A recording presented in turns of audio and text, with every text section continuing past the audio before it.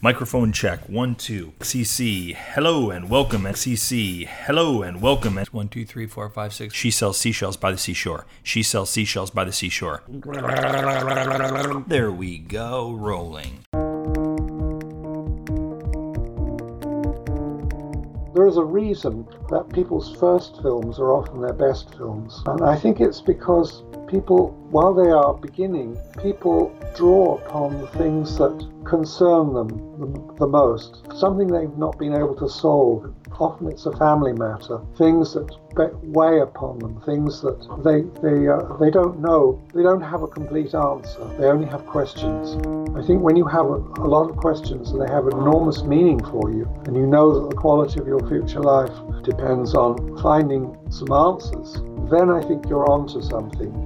Hello and welcome to The Documentary Life, a show that sets out to inspire and inform you on how to best live and lead your own documentary life. I am your host, Chris G. Parkhurst, and this is episode number 60. And it is brought to you by Barong Films, proud creators of documentary film, the Documentary Life podcast, and the Documentary Academy, our industry-changing A to Z documentary filmmaking program that will transform you into the documentary filmmaker that you've always wanted to be. Find out more at thedocumentarylife.com/academy. A couple of episodes back, it was episode number 58 with Simon Kilmery, the executive director of IDA. I talked about how at one time, in comparison to what was available for the whole indie filmmaking crowd, there was a lack of resources for documentary filmmakers. Now, I realize that to the truest definition, most of us documentary people, we're all independent filmmakers. So when I say indie film or indie filmmaking, I'm referring to our narrative brothers and sisters. Anyhow, when I was first starting out in documentary and I was trying to get myself up to speed on the how-tos of documentary filmmaking, there just weren't nearly enough books or how-to videos or workshops that were more geared to us doc lifers. The audience for this kind of thing, at least according to the marketplace, it seemed to be the indie filmmakers.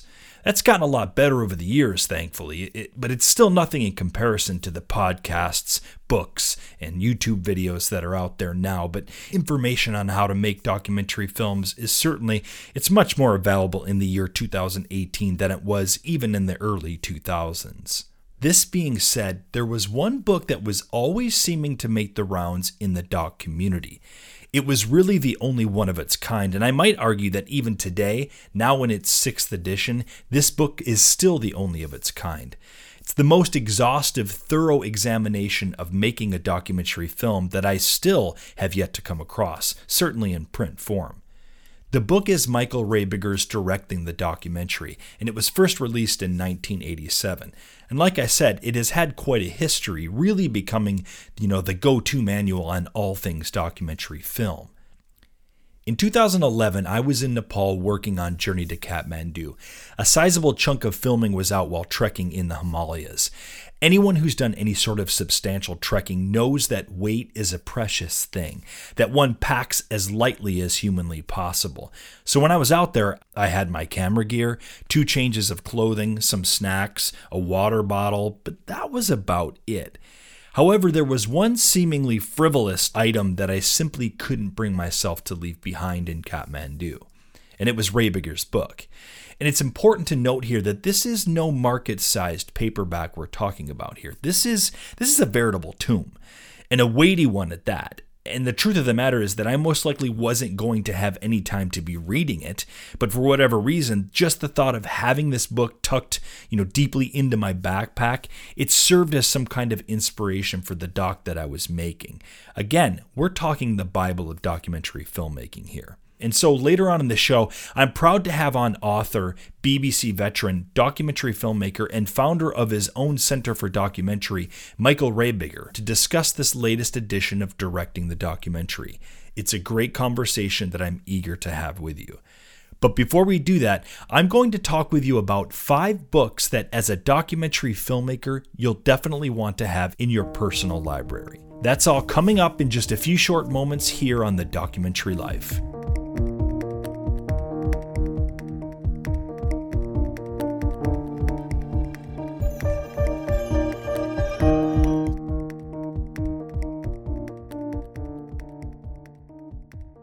Over the past decade, the world of documentary film promotion and distribution has changed dramatically. And what's awesome is, for the most part, it highly benefits us independent doc filmmakers.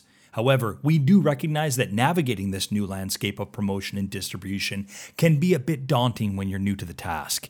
Like, how do you make sense of the VODs and SVODs of the world? How do you find a distributor and sales agent that you can trust and who will work diligently to get your film out into the world? And what are they even looking for anyway? Or wait, maybe you should self-distribute your film. Maybe taking it out on a national tour is the right move for your film.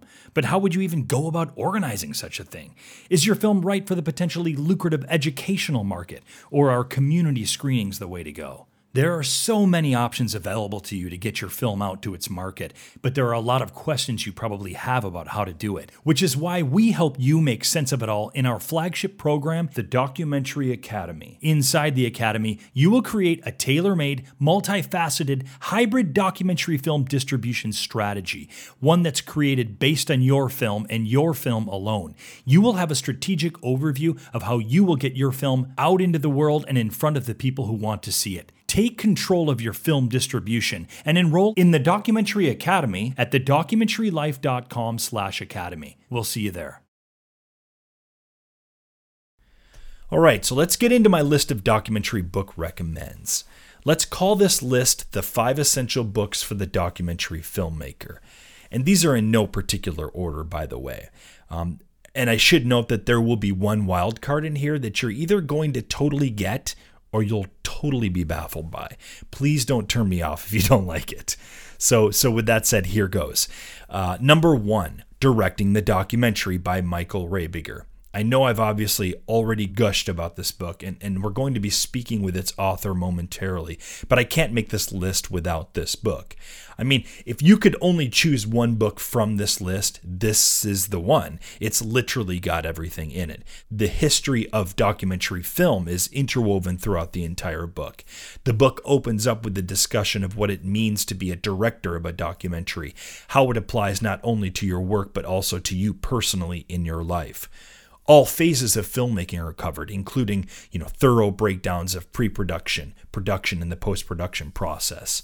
There is a massive section specifically dedicated to the craft and art of storytelling. Honestly, you name it, it's in this book. And if it is not, it can be found on the accompanying website, which really functions as a companion piece to the book. I think that perhaps they were probably trying to cut down on the sheer massive size of the book for docos like me who like to, trek with the thing. So yeah, we'll get into this book more later on, but like I said, it has to be on this list. Number 2, In the Blink of an Eye by Walter Murch. I mean, what filmmaking book list would be allowed to even exist without the inclusion of Sir Walter Murch's In the Blink of an Eye? Yes, I did just knight Walter Murch here on this very podcast. I wonder if I'm the first. That's actually not a bad idea, knighting Walter Murch. We should start a petition for his incredible, undeniable, and sometimes vastly underappreciated contribution to cinema, and really the language of cinema, period. I mean, who's up for this? A petition to knight the legendary Walter Murch. Sounds like an awesome idea. But I digress. Most of you probably already own In the Blink of an Eye, but if you don't, you'll certainly want to pick this one up. And especially if you're planning on doing any kind of editing, there is no equivalent. You are literally hearing from a master of the craft. I think probably thousands of editors have learned not only from his films, but this little kind of unobtrusive book that could practically fit in your back pocket. His straightforward and down-to-earth approach to what really amounts to the Walter Murch philosophy on editing is it's actually quite a fun read. And maybe more importantly, it gets you really excited to edit and to make films. As does the next book on our list, which is also Walter Murch related. It's called The Conversations, Walter Murch and the Art of Editing. This one isn't as maybe widely known as In the Blink, but it's every bit as enjoyable and inspirational. And again, it's also not as compact as the former, but that's kind of the beauty of it. The way that the book is set up, it's actually a work of art in itself. As the title would suggest, it's essentially a series of conversations between Murch and author Michael Ondaatje, And Ondaatje is the gentleman who wrote The English Patient. Not unlike what I do here on the show when I talk with doc industry guests, it's really much more of a shared conversation than an interview per se. This is between an internationally best-selling author and one of the most recognizable names in cinema.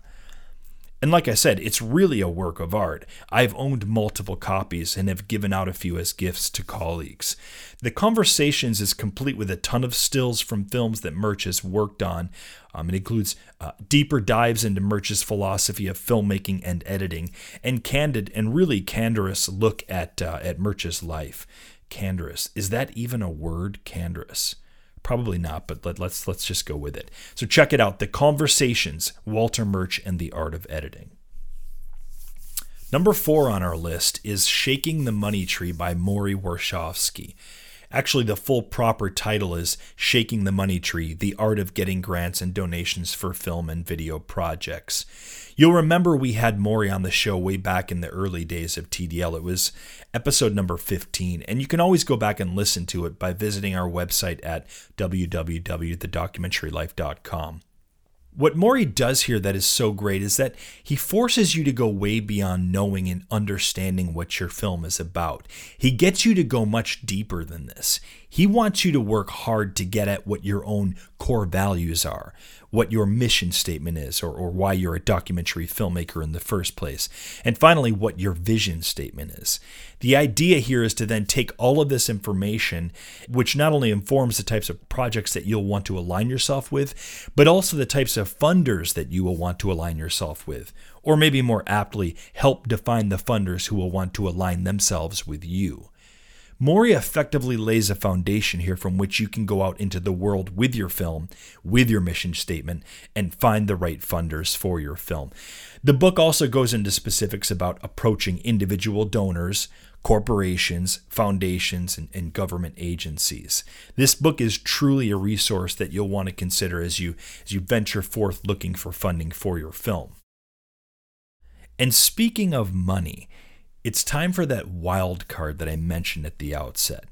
Are you ready for this? And don't laugh. Okay, I mean, you can laugh if you want. I'd probably laugh also if someone included this next one in a documentary films book list. But nonetheless, here it is. And it's number 5. And it's called The Total Money Makeover by Dave Ramsey. Yep. There it is. And I do mean that Dave Ramsey, the sometimes annoying talk show radio host who discusses most things related to personal finances and debt. He talks a lot about debt. Why on earth would I include a personal finances book in a list of documentary film book must-haves?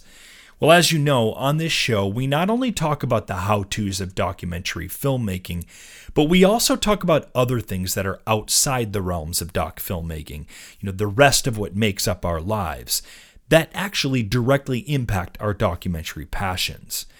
And personal finances is one of the more impactful things in a documentary filmmaker's lives, is it not?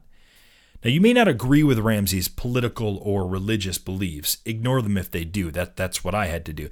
But his take on personal finances and certainly his seemingly foolproof method of getting oneself out of debt is pretty rock solid. It's worked for me. It's worked for friends of mine. I recommend this one to anyone who's trying to get a better hold of their financial life, especially those who may find themselves deep into debt, which is just a depressing but ultimately unnecessary thing to experience if you go by some of the things that Mr. Ramsey suggests. Anyhow, this book and Ramsey's money methods literally got me to completely change the way in which I think about and use money. It had a massive impact on my doc life, and it could yours as well. So that's my list of 5 essential books for the documentary filmmaker. If you want to see this list and perhaps purchase one or two of them, what I'll do is I'll post the titles and links up in the show notes for this episode. All show notes can be found by visiting our website. Again, that URL is thedocumentarylife.com. Next up, we sit down with doc filmmaker and author of the book directing the documentary, Michael Rabiger. I am your host, Chris G. Parkhurst, and you are tuned into The Documentary Life.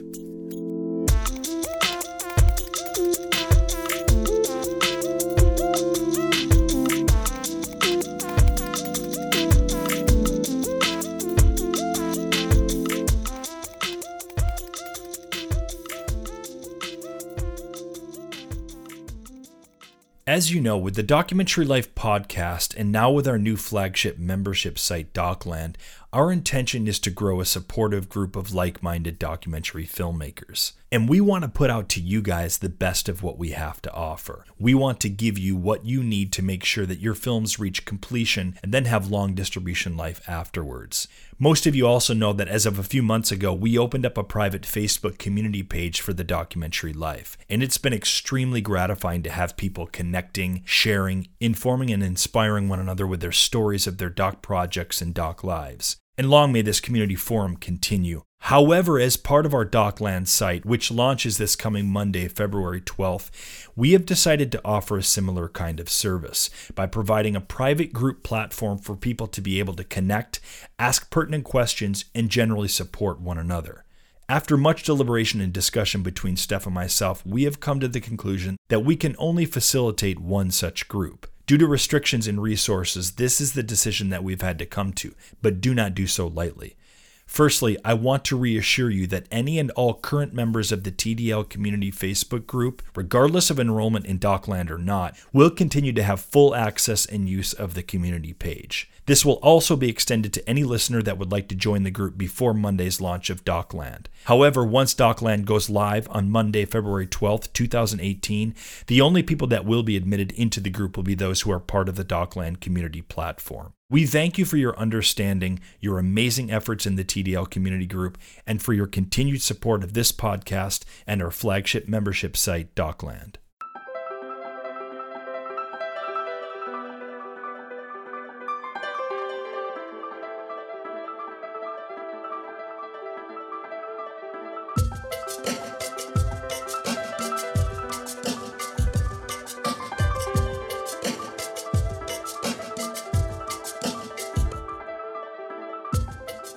I have the honor of bringing on today into the program Michael Rabiger. Michael began in the cutting rooms of England's Pinewood and Shepperton studios, became an editor and BBC director of documentaries, and then specialized for many years in the U.S.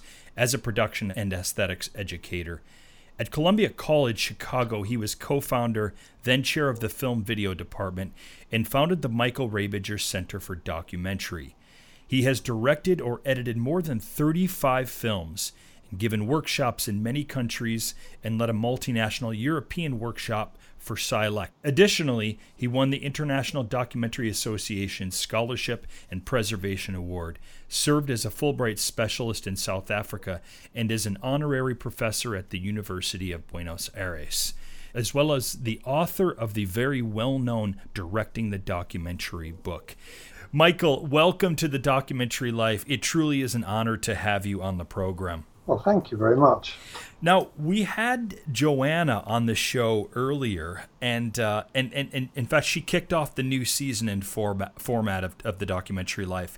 And I asked her what her initial interest and experience in documentary was. And actually, before I even get further into this, I have to tell you, this was literally, when I asked her this question, this was how I discovered that you guys were related. I actually had no idea that you were Joanna's father. But Well, she said to me, when I asked her this question about her initial interest and experience in documentary, she said that with a father who worked in documentary, obviously that might rub off on her a bit. But in fact, what initially the documentary experience for her was, what drew her in was that she was in one of your docs.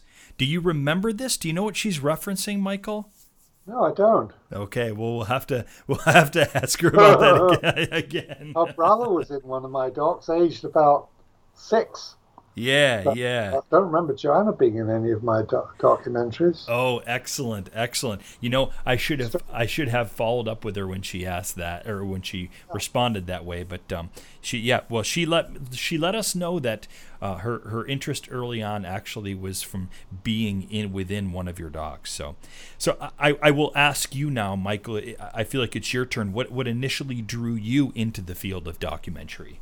Well, I'm one of those people whose life has been directed by chance rather than by planning or by, I suppose, I was going to say by happy accident, but I suppose it was a happy accident. I was working in the feature film industry as an assistant editor and then then an editor.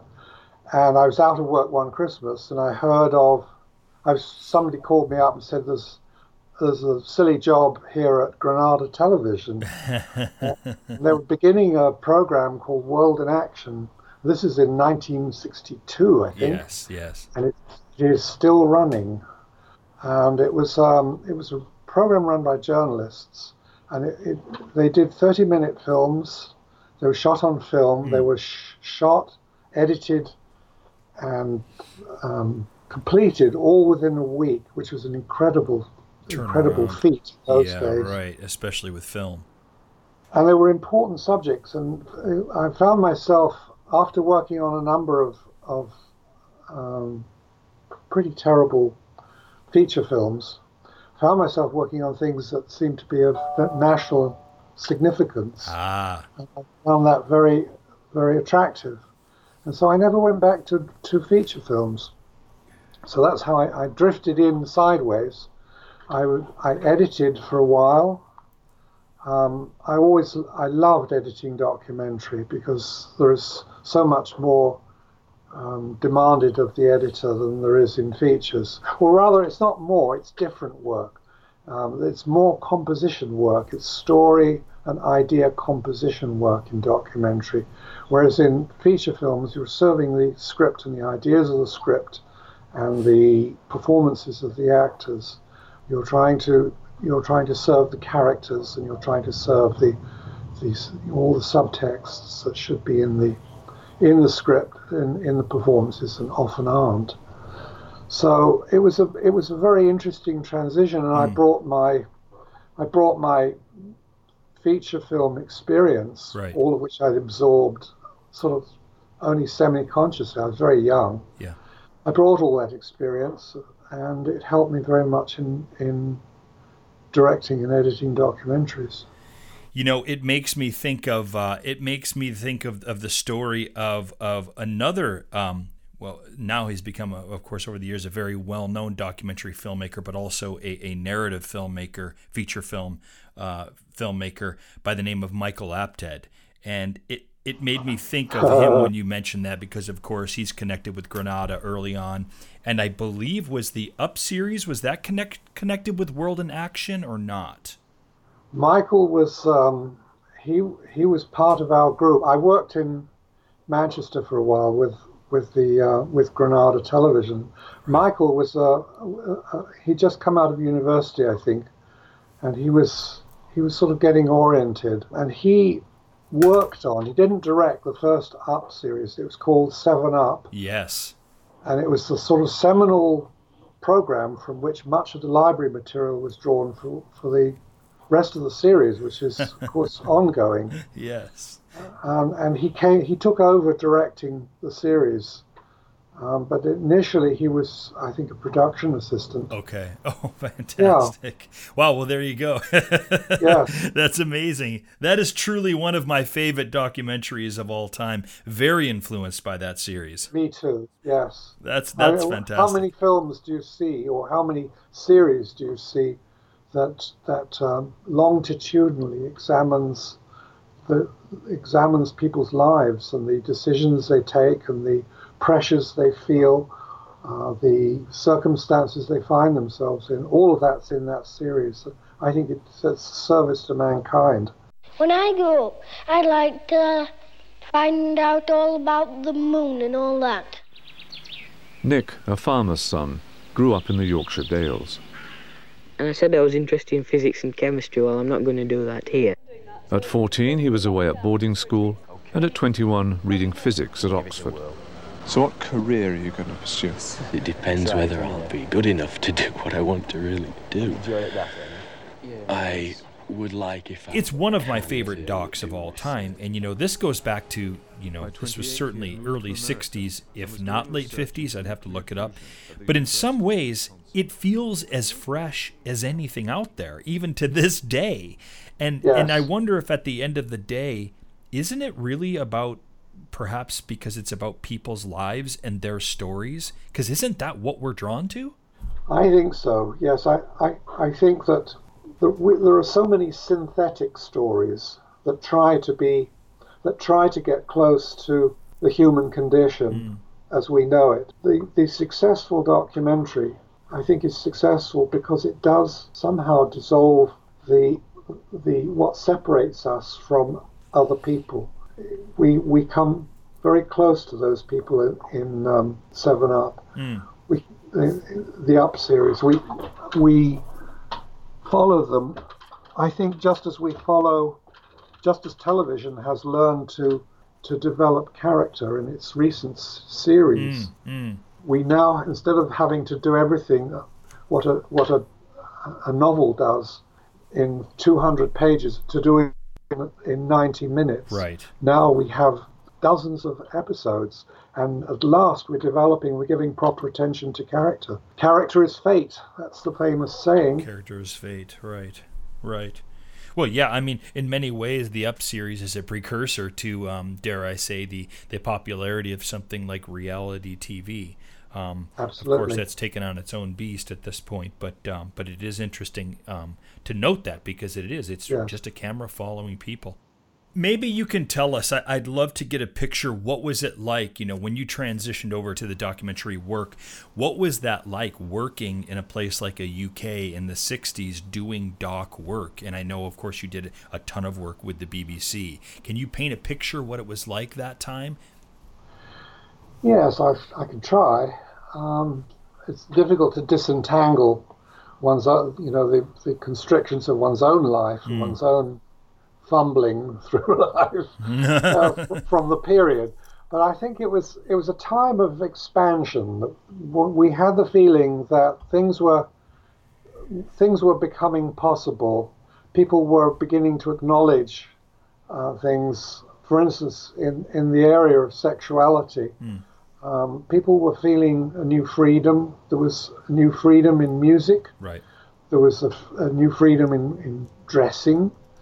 I always had my nose to the grindstone, so I was sort of saw all that out of the corner of my eye. I was actually working in Soho, which was the center of center of things. Absolutely. So it seemed like other people were having a lot of excitement, and I was trying to put together some sort of a career. Well, you were filming the excitement, Michael. I was not really. I was often filming people who were already established, or people who had made history or been associated with history perhaps 50 years ago. So in a way, I was a holdover from a previous period. I was an observer, and something very curious was happening to me, which is that I was losing my sense of separation from the past.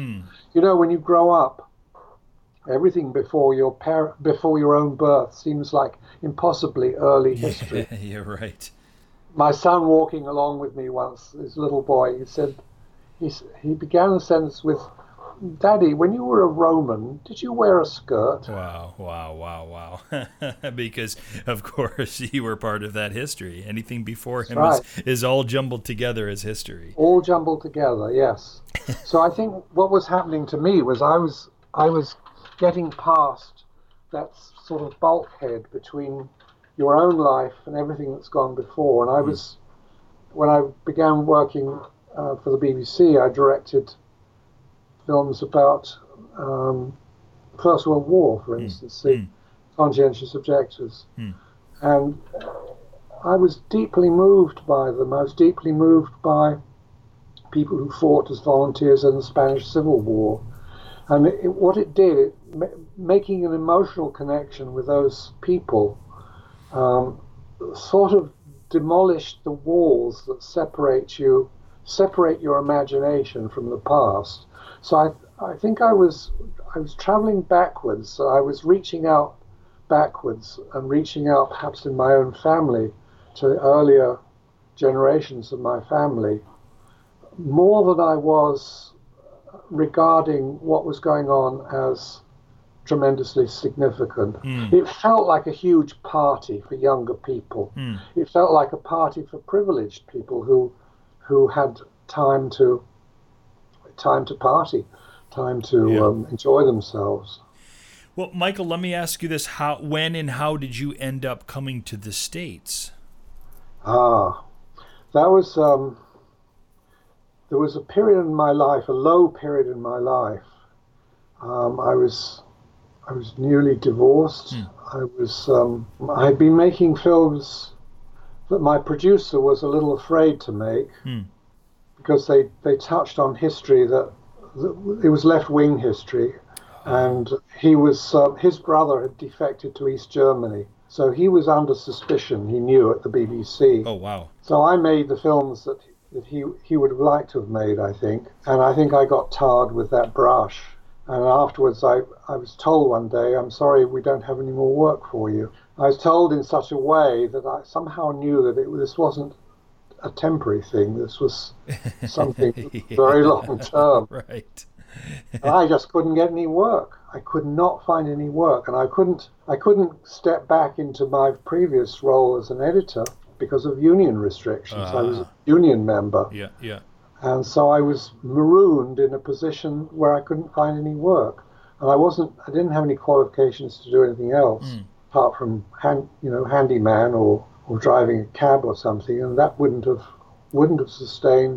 allowed me to keep my family in its house. Yeah, right. So I hand typed 30 letters all over the United States, having shot in the States, and there was a little college in Chicago that was not too particular about academic qualifications. It wanted real life qualifications, which I had. So and I came for a year, which was a tremendous relief because I was at my wit's end. And towards the end of the year, I'd got nowhere trying to find work to go back to in England. Right. And they offered me another year, and that was it. Yes. Without intending to, I'd emigrated, leaving my children behind. Yeah. Oh, I see. Well, and this is what you were alluding to earlier about, not that you didn't have a plan, but really sort of your journey took, it became a life's journey whereby life dictated where you would end up and how you would be doing the things that you're doing. Absolutely. Yeah, I was responding to my circumstances and trying to do the best I could. Right. At least I was earning, and I was able to pay down the debts I'd massed up. Yeah, right. So that's a common story, I think, about why people migrate. And that turns into, at some point, as often happens, or hopefully this happens in life, this turns into, another route and another part of your journey that at some point begins flourishing again. And you start making films again, correct? No, I didn't make films for many years. It was not possible. Essentially, my career as a director was finished because it was too expensive to make films in 16 millimeter unless you had sponsors and budget and all the rest of it. Right. And all I could do was to teach. And what I did was to turn my attention to.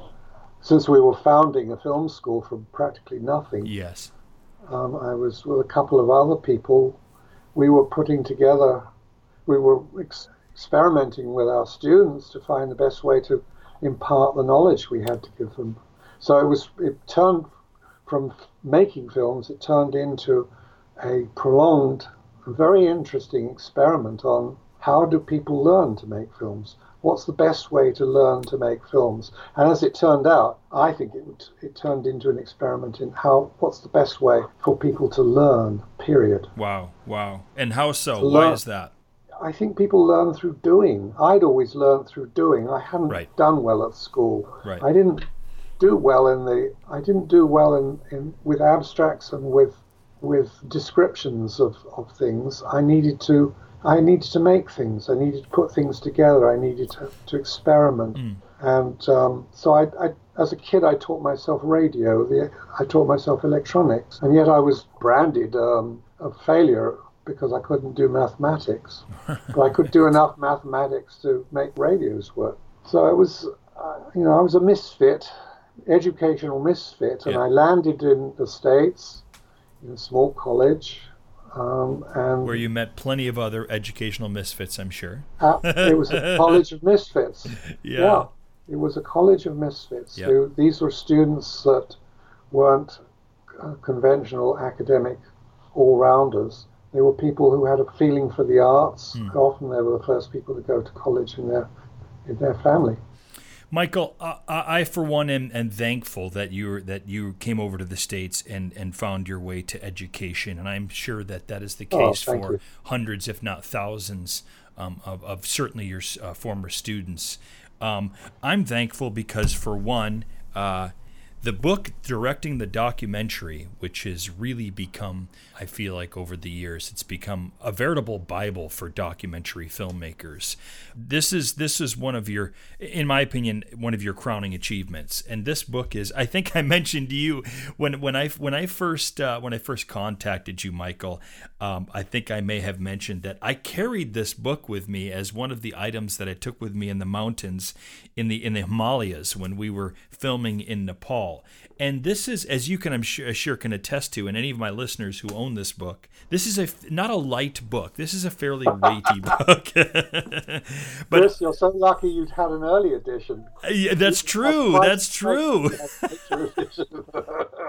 You wouldn't have come back from Himalaya. When this came in the mail the other day, I thought, wow, this has grown. It's somehow even heavier. I don't know that I'll be traveling around the mountains with these anytime soon, or with this book. A skeleton lying flat on the Himalayas with a that's decaying right. book on your back.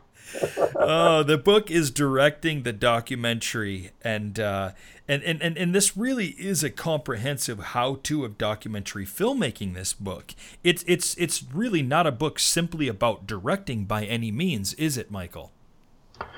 I think I always wanted it to be a book about the mental and emotional processes that go into making a documentary, which is really about the creative process. Yes. And it applies perfectly well to literature or to non-fiction writing. How you go about examining yourself, using your best capabilities to relay some aspect of the real world. Yeah, it is. In many ways, it's funny when reading this book, and you know, to be honest, it's probably a big part of the reason that I appreciated the book so much as I have over the years, is that it isn't, of course, it is a how-to of documentary filmmaking, but not unlike this program, it's so much more than that. It like you said, it covers, it covers ideas of storytelling. It covers sort of the emotional aspects of what it means to make a documentary film. And I love this book. The current edition is the 6th edition. That's the latest edition. I first began buying editions of this book, I think it was around the 3rd edition. When and how did directing the documentary, this book, when did this happen for you, Michael? Oh, this is a funny story. It happened in 1983. I was the first person in my department to buy a newfangled object called a computer. And to teach myself to use it, I thought, what can I write that will teach me how to use this thing? And then I realized that every semester, that's twice a year, I repeated the same information to class after class. And wouldn't it be helpful if I could put it down in written form, maybe even get a book published? So that we could start from all of that stuff. The students could read that, and then we could look at their work instead of me, behaving like a live TV set. So that's how it started. I set down what I had been used to telling my students, and then once it was set down, the act of writing, always dumping your mind onto paper, is the beginning of developing your mind further. It is indeed. Just as taking documentary material and then contemplating what's under the surface and contemplating all the connections. That's the process. That's the creative process of making a documentary. The 6th edition, the current edition, at first glance, it's not as the first thing I noticed. It's not as wide or as long as the last edition I had, but it still seems weightier. And again, you'll forgive me if I don't bring this with me on my next doc adventure.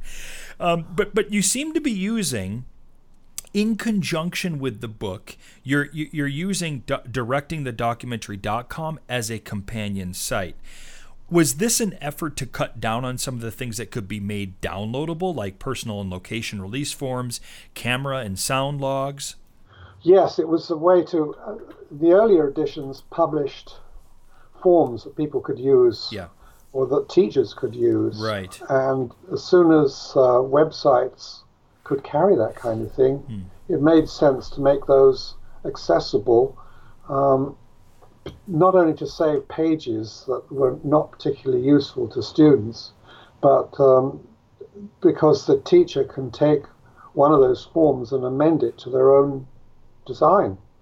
It's in Word, so all you have to do is download it and add or subtract as you wish.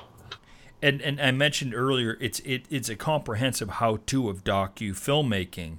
In this edition, it contains dozens of real-world exercises and case studies. Yes. Why did you decide to do that, Michael? I mean, I think it's a great call on your part. I'm just curious about how you came to do that. Okay. It goes back to when I was about 11 or 12. My grandfather gave me a book called 101 Things for a Boy to Make, and I learned a lot from that book. Oh, and I learned a lot from how-to books. Yes. And also there's a book called Cinematography by Chris Malkiewicz, which I use to teach cinematography in fiction filmmaking. Okay. I love the book, and I loved its practicality, and I love the idea that you give people tools, they can work with them and make things with them. I've always wanted to encourage people to go out on their own and make things, because that's how I learned. And certainly nowadays, maybe more than ever, documentary filmmaking is accessible to a heck of a lot of more people now, sort of with where technology is and sort of, relatively speaking, the inexpense of technology that these days. And so, I mean, people can make doc films with their iPhones nowadays, even. So that's right. It's incredible. Your sections on grant writing and fundraising seems to have certainly expanded a bit. I'm guessing perhaps influenced by your daughter and her own profession. Yes. Tell us how it's been expanded in this edition. I think I've done my due diligence and written up what I know. Yeah. I've not had a lot of personal experience. I mean, my daughter has infinitely more experience than I do. Right. I would always turn to her. There's a demand for it, and people definitely need to know. If you pick up a book about documentary, you need to know that it's going to be nearly impossible to make a living at it, and if you're going to make films at all that get shown in the public sphere, you need to line up a whole lot of things. You need to line up not only money, but contacts, exhibition sites. You need to enter it in competitions. Right. You're going to join a whole circus in order to get your film seen. And most people, of course, don't get beyond their first or second film. Most people are defeated by the process of getting the film into the marketplace. So I think what you're doing, what your website is doing, is tremendously valuable. I appreciate that. I believe that as well. And you've said something there that's pretty important, in particular that speaks, I think, to my listenership, which is made up of I would say primarily first and second time doc filmmakers. A lot of my audience have been working in film and video, or at least are well acquainted with making film and video, but documentary, this might be their first or second time out doing a film. So I'd love to hear from you, Michael. What are some of the things that they might be able to do so they can avoid that similar fate that you referenced of people making one or two docs and then they don't ever do it again? What can we be doing to avoid that? Well, I think that's just the kind of question that I was hoping for.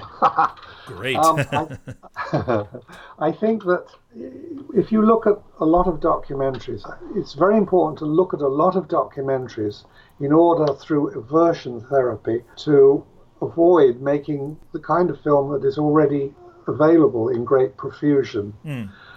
I think the films that have a long life, films that live on in people's memory and imagination, are films that have some poetic quality, and I don't mean Yeah. romantic or lyrical quality. No. I mean some tough insight on the part of the filmmaker into the circumstances of their own life, their own existence. We long for, I think, films about the human story, about existence. What does it feel like? What does it mean to exist at this particular moment in time? And I think if you look back in literature, those are the books, people who have that quality, those are the books that live on, that people still read. If you look at the history of documentary, there are documentaries from 50 years ago that people still watch and are still thrilled by, because they have some quality of self-knowledge, of self-investigation, that shines out through the film. That's very difficult to find. It is, and I'll tell you, Michael, it rings very true to me to a guest that we recently had on the program. Her name is a doc filmmaker she's been making. Lourdes has been making docs for 40 plus years. Lourdes Portillo is her name, and she, in fact, just received an IDA Career Achievement Award. And Terrific. What you're describing there, Michael, very much to me describes the films of hers that I have seen. There is a poetry in looking back on her films. There is a poetic form that I hadn't necessarily seen in other films. And I think even when they were made, they may not have been appreciated as thus. And you very much described quite a bit of her work, and maybe that it helps explain sort of the longevity of her films. It makes me want to ask you, when it comes to documentary filmmakers, the first names in terms of the history of documentary, the first names that we generally come across are people like Flaherty, Robert Flaherty, or Grierson, John Grierson, and Vertov, an American, a Brit, and a Soviet, and some of the names. Those are the names that are more familiar when you talk about the early days of documentary filmmaking. I would love to hear from you. Who are some other people that we should be aware of that maybe get unnoticed when talking about the early days of documentary? Well, I'm not sure I can add much. I think those names persist because they were people who were working originally with original minds, working in a new medium, and they made a mark on that medium and with that medium that is still visible today. And that's why we remember their names. Yeah. I think other names have disappeared because they were using film theatrically, or they were using it as in the classroom, as if they were lecturing. They were using it in forms that were antithetical to the highest possibilities of the cinema. Well, let's use Nanook of the North then as an example. That's one that all of us have seen by Robert Flaherty, because it seems to me what you just described, he embodied those elements, right? There was a narrative aspect to his film. There was information in his film. What was it about something like Nanook that has really outlasted, so many other doc filmmakers? What separated his film then? I think his emotional involvement with the idea of the Eskimo family. I think he was personally involved, even as a child, with his father going out. His father was an engineer, mining engineer, and he went, as I remember, and he would go out with his father, and he met native people out in the wilderness. Right. And they left a deep impression on him. And something about their resourcefulness, their humor, their persistence, their unwillingness to fold up in front of the terrible power of nature, all of that is somehow reflected in that film. And as his films continue, it's lost. He loses it. It becomes sentimental. It becomes an idea and sentiment. But in the beginning, in his first film, which of course he had to make twice, he destroyed the first version. Right. In his first film, there is that involvement, emotional involvement, that wonder, that admiration, that appreciation for what for what people can do in very dire circumstances to survive. He was interested in that film in survival, and I think he put down everything he felt and thought in that one film, and it was there for the audience. The audience got it. There's so much there. Even though it fakes, it's not a real family. Right, it's certainly not without controversy. Right, but his heart was in the film.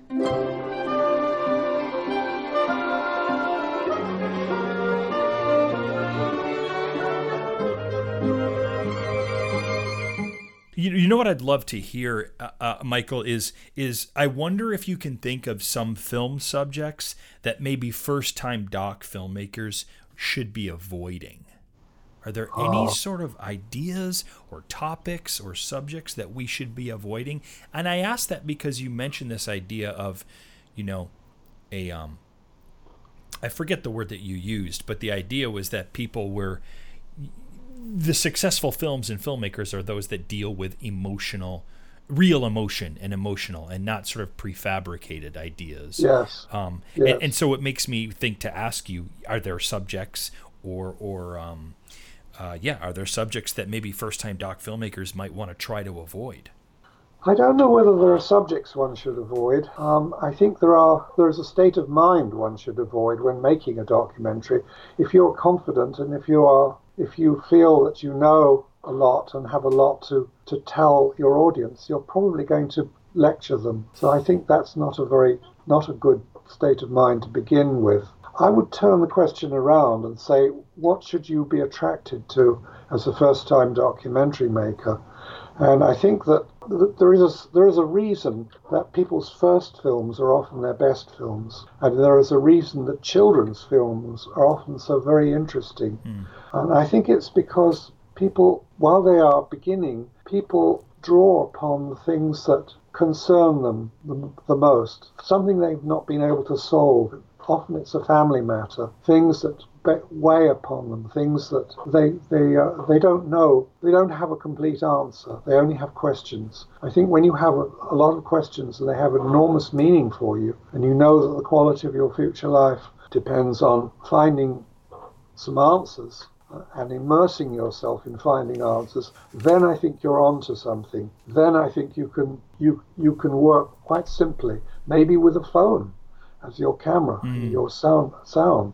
But I think I would counsel people to work simply, work deeply, work with what involves them emotionally. And that's difficult for men very often because we're taught to deny our emotions. Right. I think that's why women often make better films than men, because they're more emotionally open and more emotionally perceptive. But that's what I would say. I would say work simply, work with something you need to know about, something you need to develop and learn about, something that involves all of you, not just a part of you. We've been speaking with Michael Rabiger, the author of Directing the Documentary, a veritable, as I said, Bible for documentary filmmaking. And he is an industry vet who has worked on over 35 documentary films himself.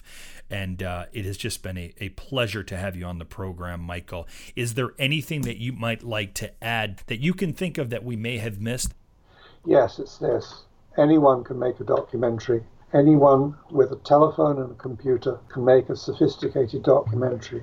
The difficulties and the challenge is how you go about doing it, who you are and what you're doing, why you're doing it, and how you can best express what's on your mind and in your heart.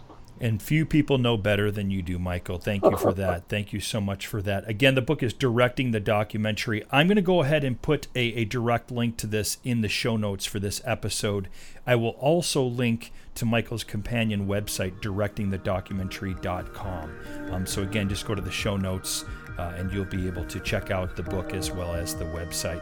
Michael, again, what a pleasure having you on The Documentary Life. I've wanted to have this conversation for a while. I'm so happy that your daughter Joanna made the introduction. Thank you so much. Thank you.